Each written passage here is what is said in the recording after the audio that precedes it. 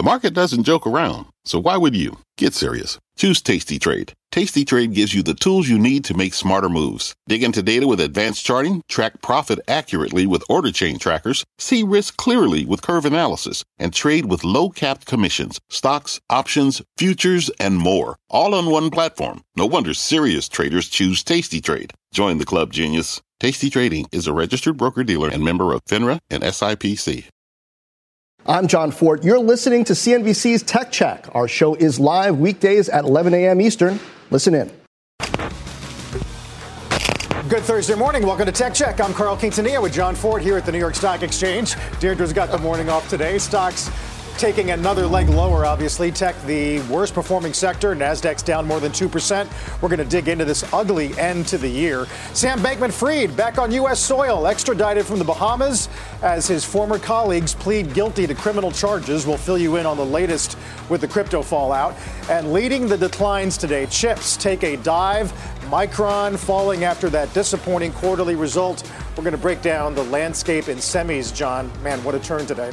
Indeed. Let's start with the semis. At the core of today's sell-off, the SMH down 4.5%. Micron falling this morning, actually not as much as a lot of the others after it missed on the top and bottom lines, lower than expected guidance. It also announced a restructuring plan for 2023 that includes reducing headcount by 10%, suspending bonuses company-wide, cutting salaries. CEO Sanjay Mehrotra placing the blame on lower demand in most markets and customers bloated, yes, inventories. Micron, not even the worst performer, as I mentioned. Lam Research down about 9%. Applied Materials, NVIDIA, KLA down sharply as well. Carl, this in a way isn't a surprise. We've been talking about inventory for weeks, months even, because you have this oversupply situation developing and then questions about demand, not just from consumer, but increasingly from enterprise. And as we head into, we're in 2 trading days before Christmas,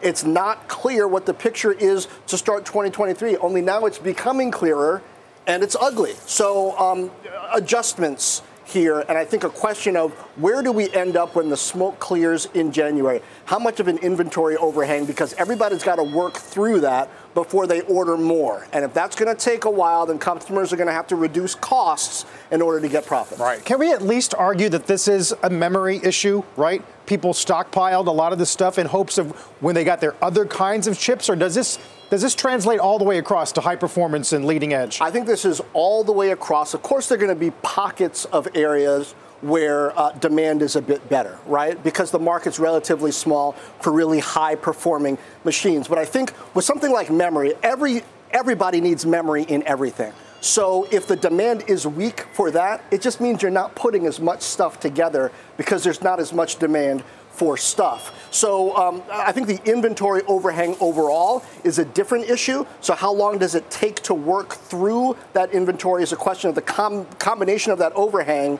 and then the demand that shows up in early 23, which right now is the question. Yeah, I mean, we're looking at a chart of Lam, but the CapEx, that's why the Micron CapEx guide is so critical.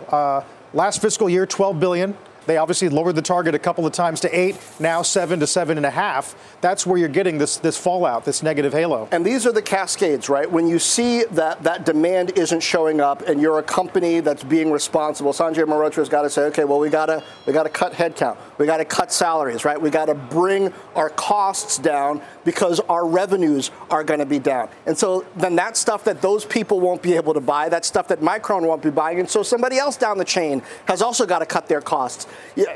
Is the consumer effect and the relatively healthy labor market elsewhere enough to hold that up, or does this cascading effect start to go through the entire market? Well, certainly their PC guide, I mean, I guess on a year-on-year it's not as bad as 22, but it's certainly not getting positive. It's not, and it's again that demand question, Carl, right? Like year-on-year, how relevant is that guide anymore? Right. need to start talking 2-year, 3-year stacks on some of these silos. Yeah. Let's stick with stocks this morning. Evercore ISI cuts their targets on Alphabet and Amazon going into the new year. Still a buy on both names. Bracing, though, for softer demand across digital advertising, cloud computing, e-commerce in the months ahead. The analyst behind that call, Evercore ISI Senior Managing Director Mark Mahaney, joins us this morning. Mark, it's great to have you. Appreciate the time today. Walk us through to what degree this sort of reflects your overall view of economic or at least tech activity in 23. Okay. Well, first, happy holidays and Merry Christmas to you, Carl. And let's see here. We've got a softening environment. You already ticked off the areas. So online advertising, online retail, online travel is yet to start weakening. We think that's a very strong probability next year. At least it'll start decelerating from what was a huge year this year. And even enterprise spending with cloud computing is slowing down.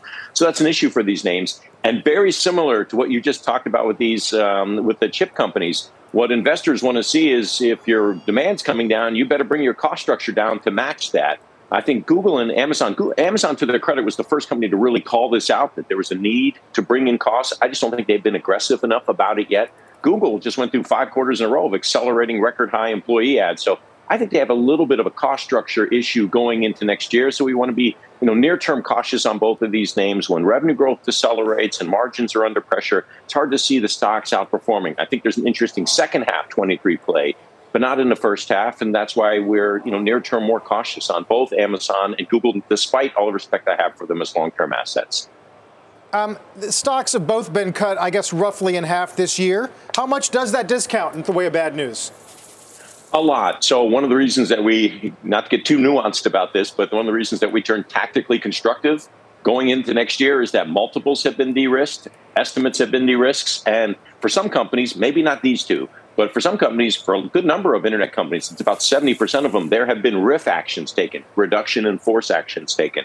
So these good number of the companies have gotten the memo, like Meta, and they're taking out 10% plus of their workforce. What you want to try to do with this sector is be very tactical. You're looking for names that are somewhat recession resilient, that have got maybe a new product offering and have already taken costs out. And it's kind of hard not to put Netflix at the top of that buy list if those are the criteria, and I think those are the right ones.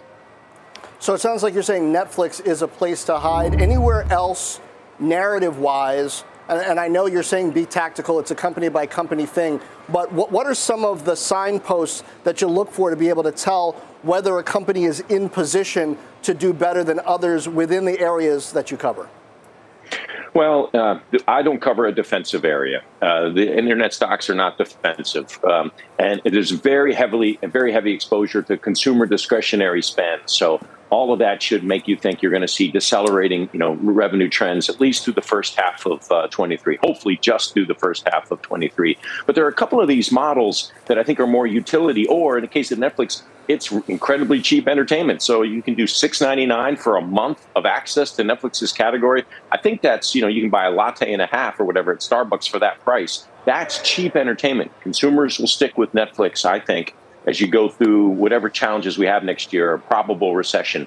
Another name I like is Uber. I think the mobility side of the business is more of a utility than consumer discretionary spend. We still got to commute. We're still going to do our social outings over the weekends. We'll still have a few of these airport trips. So I think mobility at Uber holds up well. And that company clearly got the cost memo. They have taken out costs. They were forced to during the COVID crisis. They have taken out dramatic amounts of costs. So at least they're lean and mean going into next year. Those are two names I like going into 23.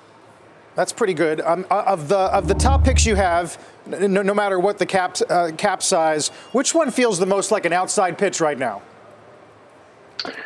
Well, I'll also mention Meta. Now, Meta doesn't have a new product stream, and it's fully exposed to advertising. The advantage you have with Meta is that this company got the cost memo. They took 13% of their employees out, and they started getting that hit to their revenue growth much earlier than everybody else. So it's kind of like first in, first out.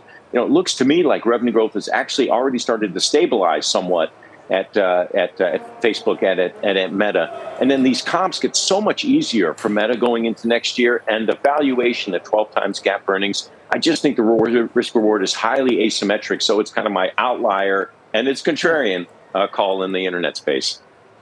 That's a lot of coverage, Mark. It's why we turn to you so often. Really good radar on so many important names. If we don't talk before the holidays or certainly the end of the year, a great one to you and your family. Thank you, Carl. To you, too. Mark Mahaney. Speaking of Alphabet, YouTube officially clinching that deal for NFL Sunday Ticket. Our Steve Kovac has details on it. Morning, Steve. Hey, good morning, Carl. Yeah, so Google beating out traditional media companies like Disney and other tech giants like Apple to win that Sunday Ticket rights for YouTube. Source tells our CNBC.com Lillian Rizzo, Google will pay roughly $2 billion a year for 7 years. That's up from the $1.5 billion a year DirecTV was paying. We previously reported the NFL was hoping to get up to $3 billion a year, though. Now, no word yet on how much the subscription will cost. Right now, DirecTV charges $300 for the season. How it works, though, you can subscribe through YouTube TV as an add-on, but if you don't have a YouTube TV subscription, you can subscribe through the regular old YouTube.com. That's a key difference here, guys. DirecTV would only let you subscribe to Sunday Ticket if you had a DirecTV satellite package. But now anyone with access to YouTube can subscribe to Sunday Ticket, which opens it up to a much bigger audience. It also gives YouTube a chance to actually make money off this between that larger subscriber base and any advertising technology that they might want to inject into the product. And it also speaks to the size and mind share YouTube has. We often leave YouTube out of the streaming wars conversation, but in terms of time spent, YouTube is right up there with Netflix, guys.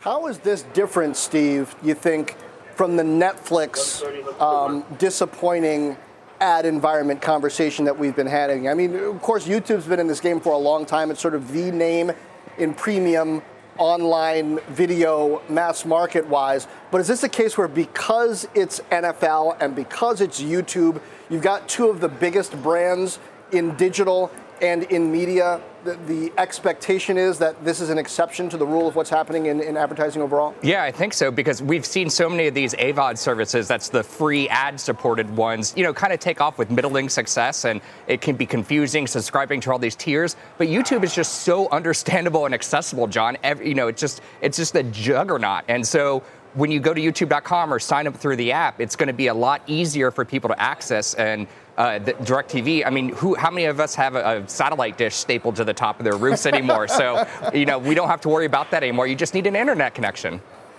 Yep. And not everybody's got Comcast. Not everyone's got Comcast. Satellite is also a very viable option, just for the record. All right. Steve, thanks. Steve Kovac, important story today. Meantime, Sam Bankman-Fried facing that hearing today after being extradited to the United States. Our Mackenzie Sagalos has the latest this morning. Hi again, Mackenzie. Hey, Carl. So Sam Bankman-Fried is expected in federal court today for his initial hearing. His mother seen arriving at the courthouse in the Southern District of New York earlier this morning. And more than 100 photogs and journalists crowded outside the courthouse awaiting his arrival. Now, once the hearing gets underway, the FTX founder will enter a plea on his 8 criminal charges. We'll also find out then whether they're granting Bankman-Fried bail. 2 former top execs at Bankman-Fried's crypto empire, who were also his roommates at their shared Bahamian penthouse, were reportedly released on $250,000 bail after cutting deals with federal authorities. Alameda chief Caroline Ellison, Bankman-Fried's ex-girlfriend, and FTX co-founder Gary Wang pleaded guilty to criminal charges that they helped orchestrate this years-long fraud at FTX. Both are now cooperating with ongoing federal investigators. The charges were released last night as Bankman-Fried was en route from the Bahamas to New York, where he faces charges from the same prosecutors at SDNY, now working with Ellison and Wang. The CFTC and the SEC also bringing civil charges against Wang and Ellison, alleging, among other things, that Wang created this software backdoor in FTX's platform, which allowed Alameda to divert customer funds for its own trades. The SEC also accusing Ellison of manipulating the price of FTX's native token that's called FTT in order to mislead investors. Now, notably, Wang and Ellison's plea deals don't stop federal authorities from pursuing them for tax violations. Now, it might seem like a small carve-out, but it could be a way for prosecutors to keep their options open if further evidence emerges. Mackenzie, a lot of discussion this morning about how little leverage Bankman-Fried has if, in fact, he decides to cooperate, although some wonder whether or not he would have the good say on figures ex-FTX outside of that particular company. How much of that is getting talked about right now? Well, I mean, the first thing I have to say is that the timing of all of this is quite interesting, right? So those guilty pleas were entered by Ellison and Wang on Monday in a sealed hearing. And that was ostensibly the day that we were going to see Bankman-Fried back on U.S. soil. It got pushed back. And it wasn't until Bankman-Fried was in the air and had given himself up that suddenly we found out about this slew of charges and the fact that two of his main deputies were participating with authorities. So a lot of questions there about whether there was a thought process to timing it. Because, I mean, as you said, Sam Bankman-Fried doesn't have a lot of options. Two people who were very much in his inner circle. I mean, Wang met him at a summer camp in high school. Ellison worked with him at Jane Street and was romantically involved. So these people intimately know Sam Bankman-Fried. Yeah, to say the least. Wow. Mackenzie, thank you. Our Mackenzie Sagalos. And, of course, we're going to stick with today's sell-off. Major indices at or near session lows. Up next, he now leads a major tech investing firm, General Catalyst. CEO Hemant Taneja joins us. Tech Check is just getting started.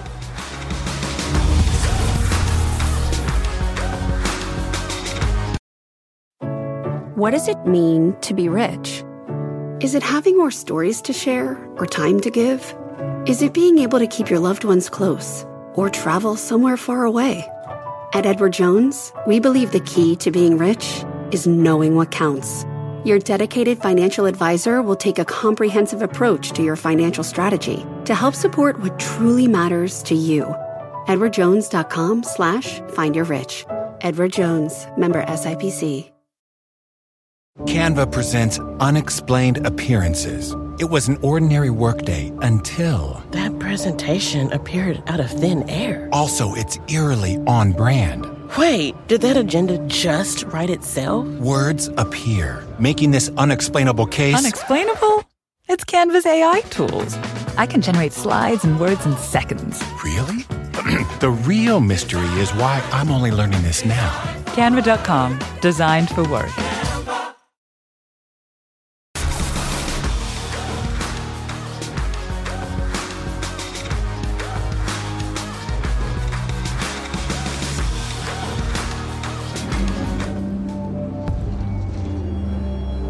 Get a gut check on e-commerce today. JMP says the November holiday shopping not enough to offset the softening engagement trends we've been seeing. But as we go into a volatile 23, the firm does see Etsy and Amazon as the e-commerce stocks to own, thanks to their robustness in generating traffic. Both stocks obviously big down on the year, and Etsy losing most of its earlier gains from the week as the room to save the holiday season, John, sort of running out. Yeah, you wonder how good or bad a holiday season is priced in. I don't know.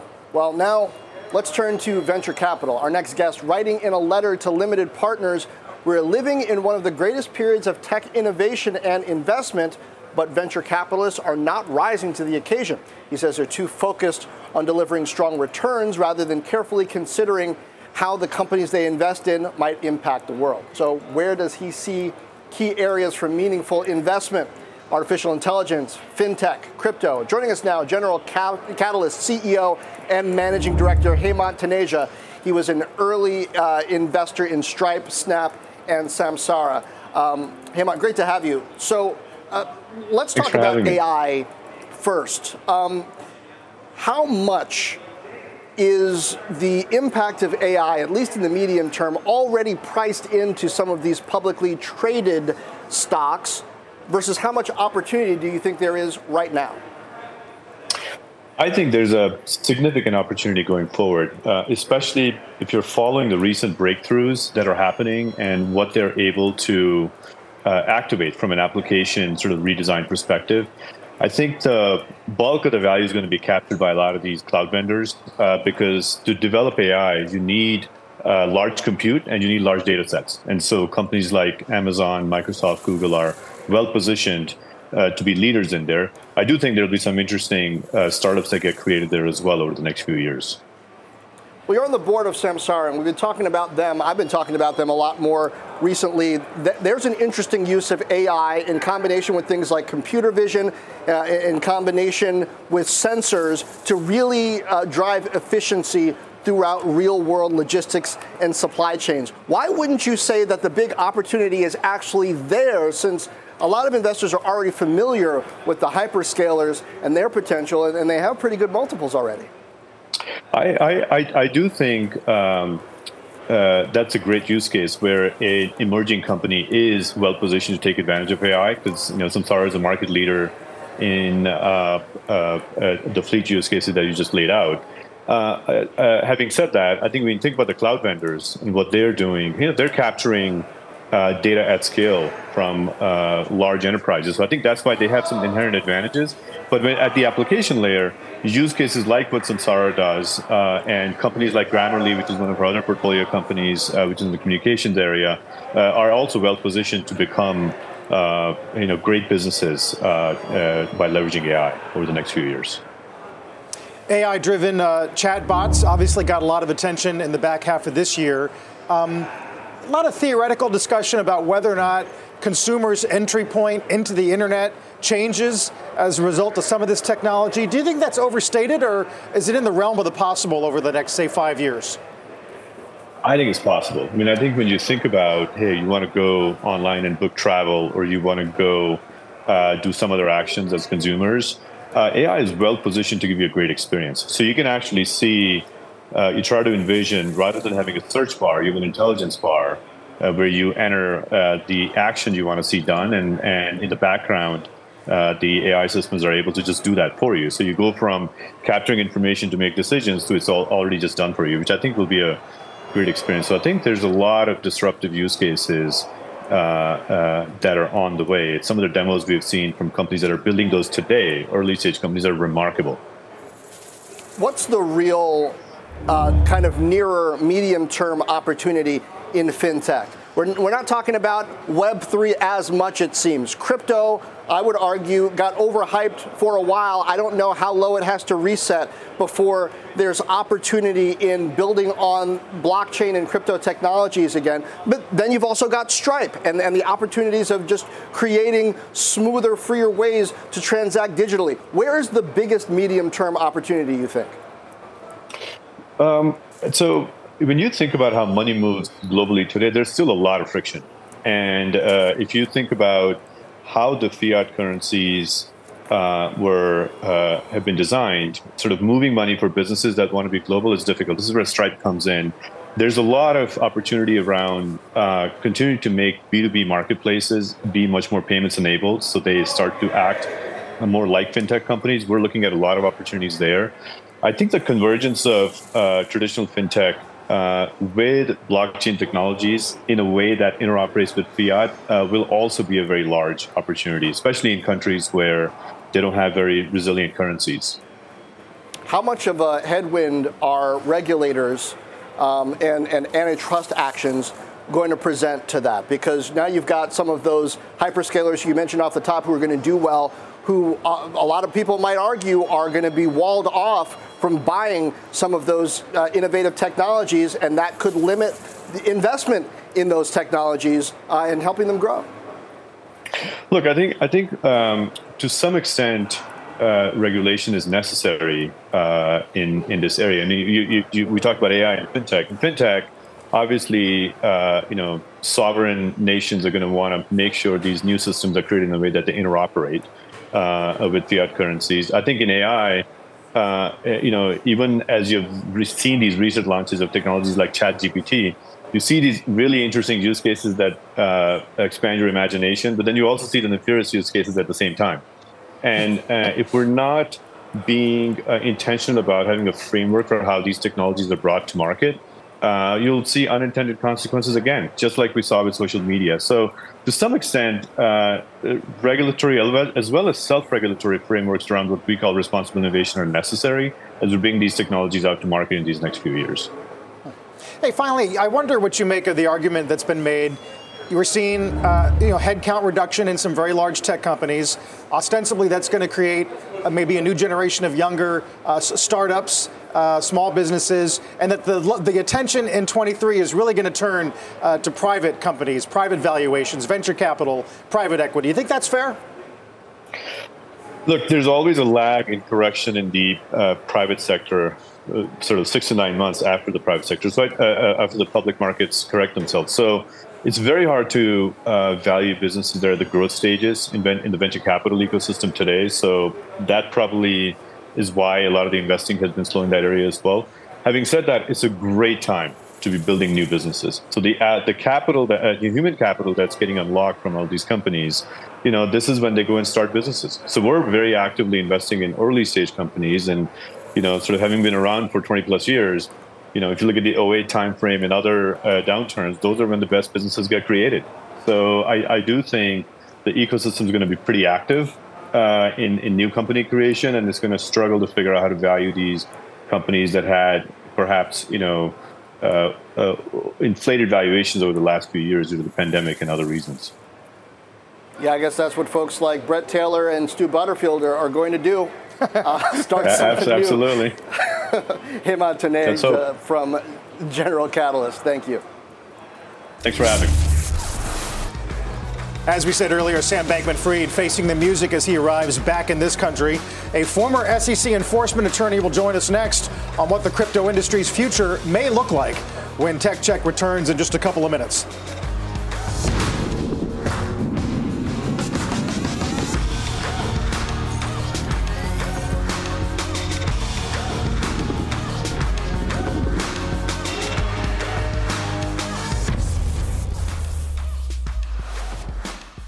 Canva presents stories to keep you up at night. It was an ordinary workday until... The Singapore presentation is at 3 a.m. The office was shocked. But that's when we sleep.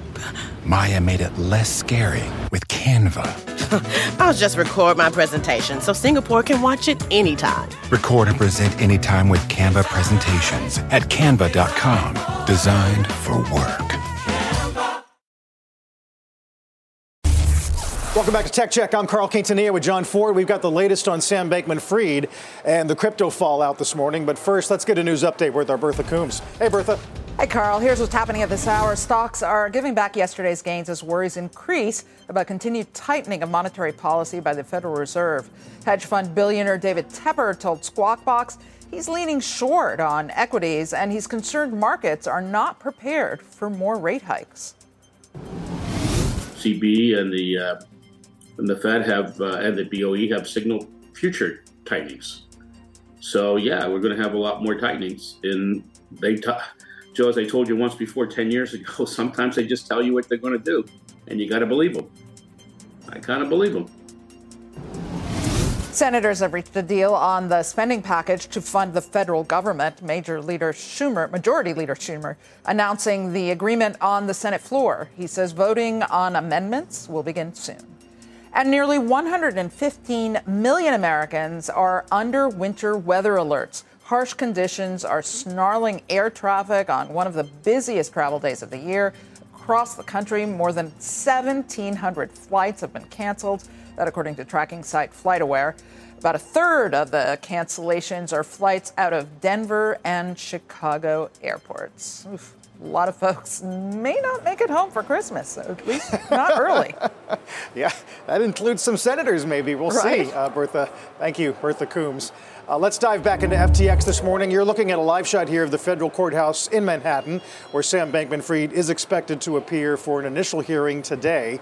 News overnight that two of his top associates are now cooperating with prosecutors. Joining us to discuss, Guidehouse partner Alma Angadi, former special counsel for both the SEC and FINRA. Alma, thank you so much for the time. It's good to see you.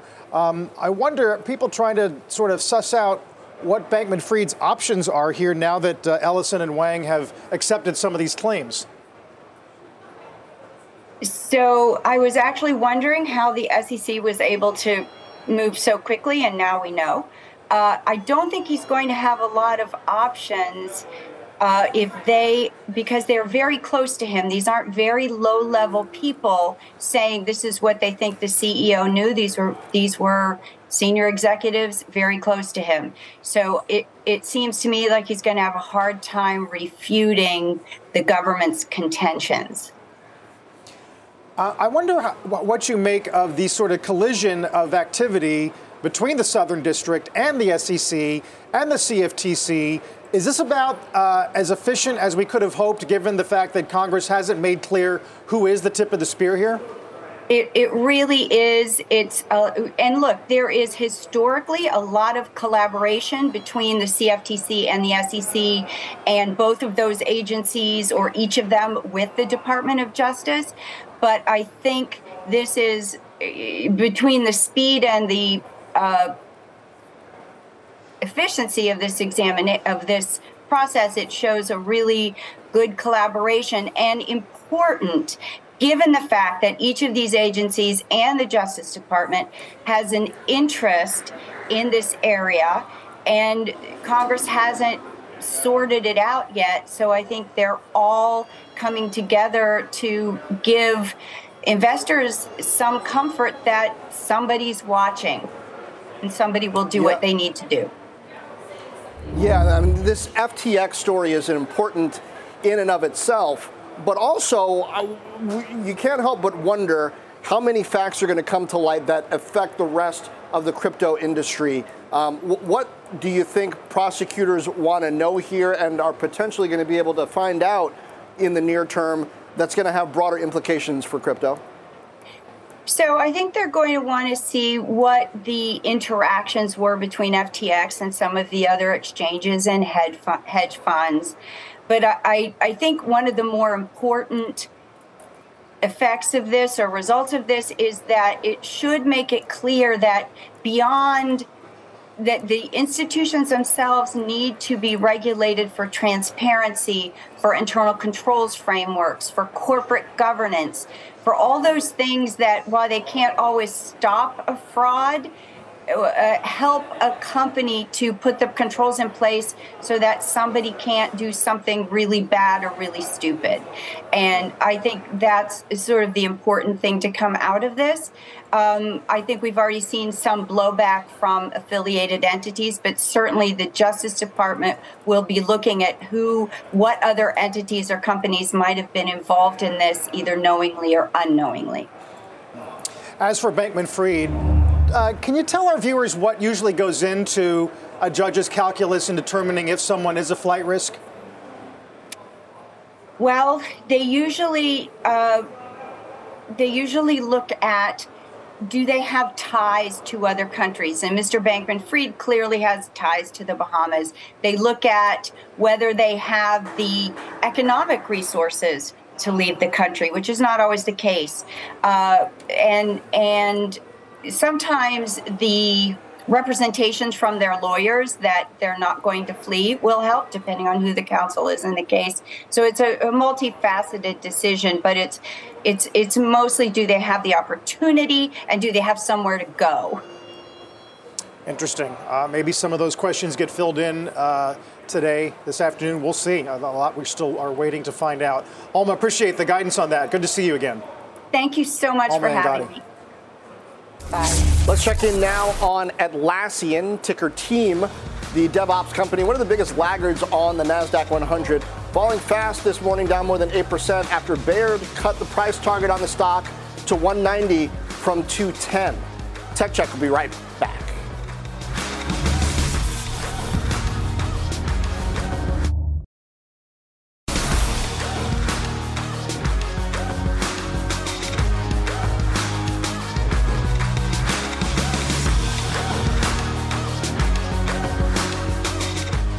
It's been a little weaker lately, but one of the dominating themes of 2022 has been the strengthening dollar. That has a big impact on how global tech stocks have been performing. Our Dom Chu has more on that dynamic. Dom? So a lot of those tech and tech-related stocks do get a good amount of their revenues outside the U.S., so it exposes themselves to the strength of the U.S. dollar, which makes it that much harder and more expensive to bring those profits and revenues back home side. So if you take a look at the S&P 500 overall, we do know that it's been facing headwinds, not the least of which has been the dollar, also Fed interest rate hikes and everything else that's come to fruition with regard to valuations. But if you take a look at one of the ETFs that tracks the value of the dollar, it has been, again, rolling over as of late, but still up about 9% over the course of the last year, though I will point out it's been about a 9% decline since the peak that we saw earlier this fall. So down 9% from the highs, still generally higher. Now, the analyst team at Goldman Sachs put a note out to clients earlier this week taking a look at the parts of the S&P 500 that are the most exposed. Now, technology and materials stood out as the two sectors because those two sectors get at least half their revenues outside the U.S.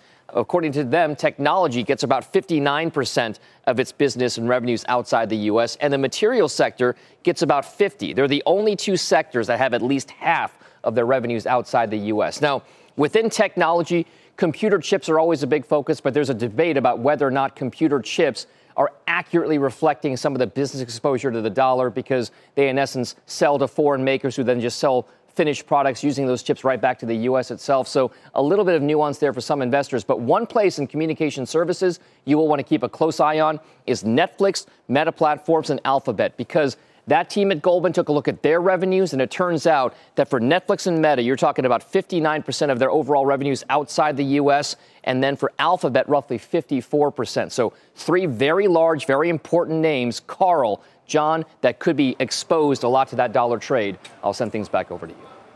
And, Dom, is there a sort of double jeopardy issue here, too? I mean, I keep thinking about there's the war in Europe, which we're very conscious of. Zelensky just here with Congress last night. And then China COVID lockdown. So not only do you have dollar concerns, right, but you've got some regional issues in two of the biggest overseas markets if you're a global company. Sure. I mean, the geopolitical risks, obviously a big part of that discussion. But overall, when it comes to also a slowdown in China, you're talking about a key manufacturing hub in those parts of Eastern Asia, Greater China specifically, that have a lot of a gearing towards that technology trade.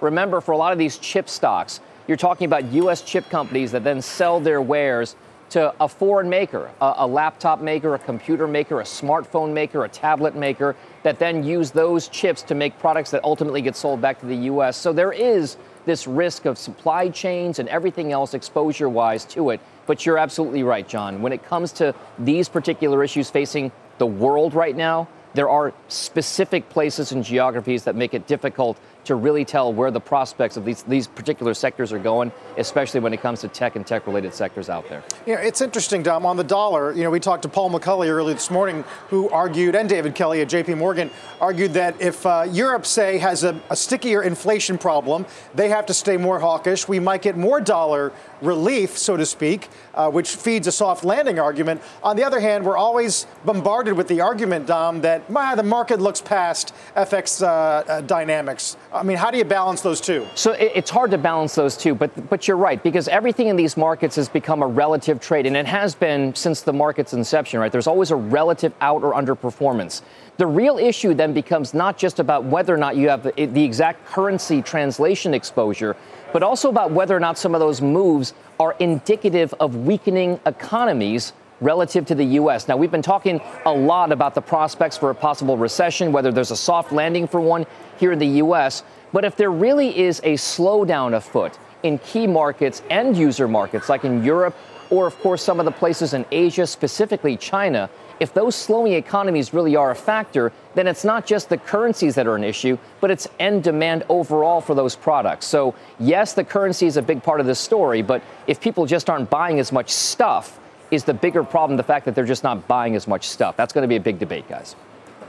All right, Dom, thanks. I want to call a quick audible and check the major indices because we're near session lows. The Dow's down about 500 points. NASDAQ off 300. The S&P, Carl, Art Cashin was just telling you last hour, 3,800 is the level to watch for. That's right about where we are as we approach noon. Meanwhile, Tesla taking another tumble this morning after a rocky few months for that stock. It has lost a third of its value in just the past 3 weeks.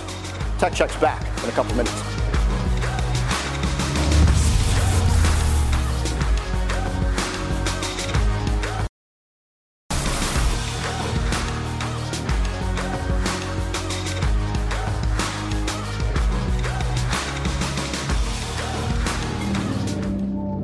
Let's get a gut check on AMC today. The stock's plunging this morning after the company announced that $110 million capital raise, converting its APE units into equity. That move to help reduce the company's debt load by $100 million. AMC also announcing a reverse stock split pending shareholder approval, a reverse 10-to-1.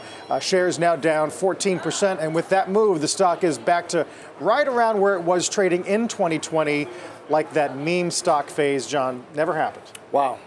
It's a couple years in the making. Meanwhile, as new products come out, another batch has to fall by the wayside. The Wall Street Journal's Joanna Stern is going to be with us on the products that didn't pan out and what that means for tech. That's in just a moment.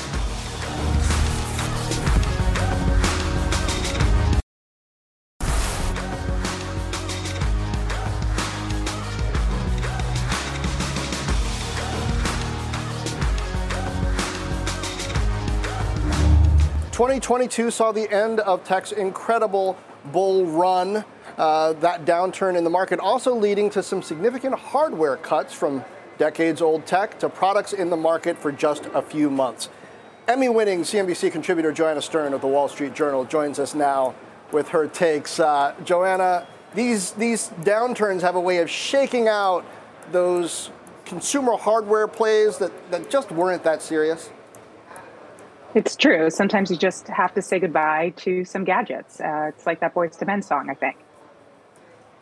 Yeah, but it's easy to say goodbye. So what's most significant for some of these that were easy to say goodbye to because most of us never said hello to them in the first place? All right, I'm going to start with the Snap Pixie because I do think it is kind of easy to say goodbye to that one. This was Snap's self-flying drone, and it lasted 5 months. I have milk cartons that last longer than this drone. And this was a fun play by Snap. It was a camera you could fly in the air. I called it a flying selfie stick, and played into Snap's camera and to the app and to the lens. So sort of made sense for Snap, but it couldn't weather the headwinds. This thing could not fly against the macro environment. It could not fly against the downturn in ads for Snap. And so they killed this hardware product. Though Snap has said, Evan Spiegel has said, the CEO of Snap has said, they will continue to look at augmented reality hardware, specifically the glasses and that sort of hardware. Let me try to make a broader market point here, because it seems like in 2007, 2008, and back in 2001 even, there were companies that had been trying to use hardware as marketing, as a way to seem hip, to get into the consumer market and shake things up. And then they just decided hardware is hard when things get rough. I mean, in a way, this is a cyclical call, isn't it? It is, right? The margins are low on these products. And in this case of this Snap drone, they were charging $239 for it, right? Can't imagine actually they were making much money on it. It was a decent piece of hardware. Battery life wasn't great, but it was a pretty advanced type of tech, and they'd actually bought a company before that to make this thing. So yeah, to your point, right? There wasn't much turn there for Snap in this. Doesn't necessarily drive more usership of the app. It was a fun thing for them. And it's similar when you look at Facebook. Facebook had the Portal that also died this year. It lasted a little bit longer than that. They've had it for a couple of years. This is their video calling device. And the idea was to get more people using Facebook's video calling feature, right? But turned out that just never really resonated. Even during COVID, when you'd expect tons of these things to be selling, they didn't. It's kind of nice, Joanna. The iPod's a great example where you said goodbye because the company just managed to make even more products that you wanted even more. Totally, right? The iPod dies because there was the iPhone and there was streaming music services, right? So nobody really misses the iPod anymore, though at one point it was the thing, right? It changed, it revolutionized the music industry. It revolutionized Apple. And so when you think about some of these products that passed away this year, you've got the iPod, which Apple said, okay, we're not going to make these anymore, but you can still buy them, by the way. But then you've got the other side, you've got Snap and Meta taking things off the market because they're just not, it doesn't make sense for them. They've got to cut costs and people aren't buying them. You know who misses the iPod, Joanna? Parents miss the iPod, because it used to be you didn't have to give your kid like a phone or an internet connected device for them to be able to listen to music. Now it's like Pandora's box. Everything you give them, they can access everything. But what is the significance of Facebook Meta not cutting metaverse hardware investment at a time when it's so easy to cut consumer investment? To me, this is their big differentiator, right? With the portal, they had tons of competition in the video calling space. Amazon, Google had products like that. When you look at VR, Meta is the dominant player. They have 90% of the market. So they continue to go there. It has been a best-selling device in the holidays. Sure, we've got the Meta Quest now, which they know is a more niche product, but that Quest 2, which they've said they're going to update to the 3 in 2023, it still sells, and right, they're building this big play for the metaverse. That hardware is fundamental, and it's something, again, that differentiates them. All right, Joanne, I've got 90% of the market in bald black business anchors as well. We'll see which you have that cornered. Cornered. Lena Khan's coming after me, too. Joanna Stern, thank you.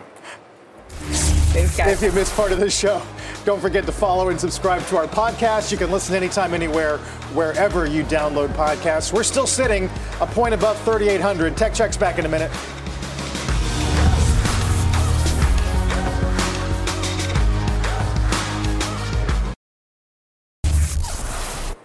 Get a quick check on the markets. It's turning into a tough Thursday. NASDAQ down nearly 3% this morning. S&P down 2%. We've been talking about 3,800, John, being an important support line. That's been definitely true the past couple hours. You know what's down exactly as much as the NASDAQ? Apple, which to me is quite interesting because of how well it was holding up for most of the year compared to the major indices overall, much less the NASDAQ. Also, Microsoft down about 3.5% right now. But Tesla, I just heard you commenting on that, down 8% on a day when Visa is down just 1.25%, and Walmart is about to perhaps have a bigger market cap than Tesla.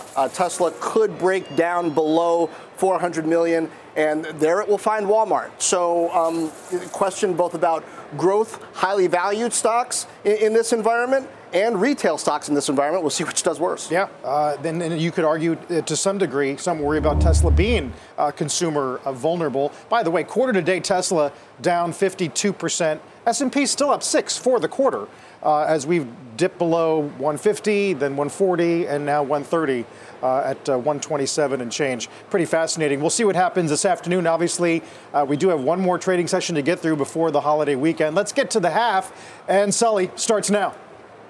I'm John Fort. You're listening to CNBC's Tech Check. Our show is live weekdays at 11 a.m. Eastern. Listen in. Life is a highway, and on it there will be many chicken sandwiches. But there's only one McCrispy. So go ahead and hit the turn signal if you know about this juicy gem of a detour.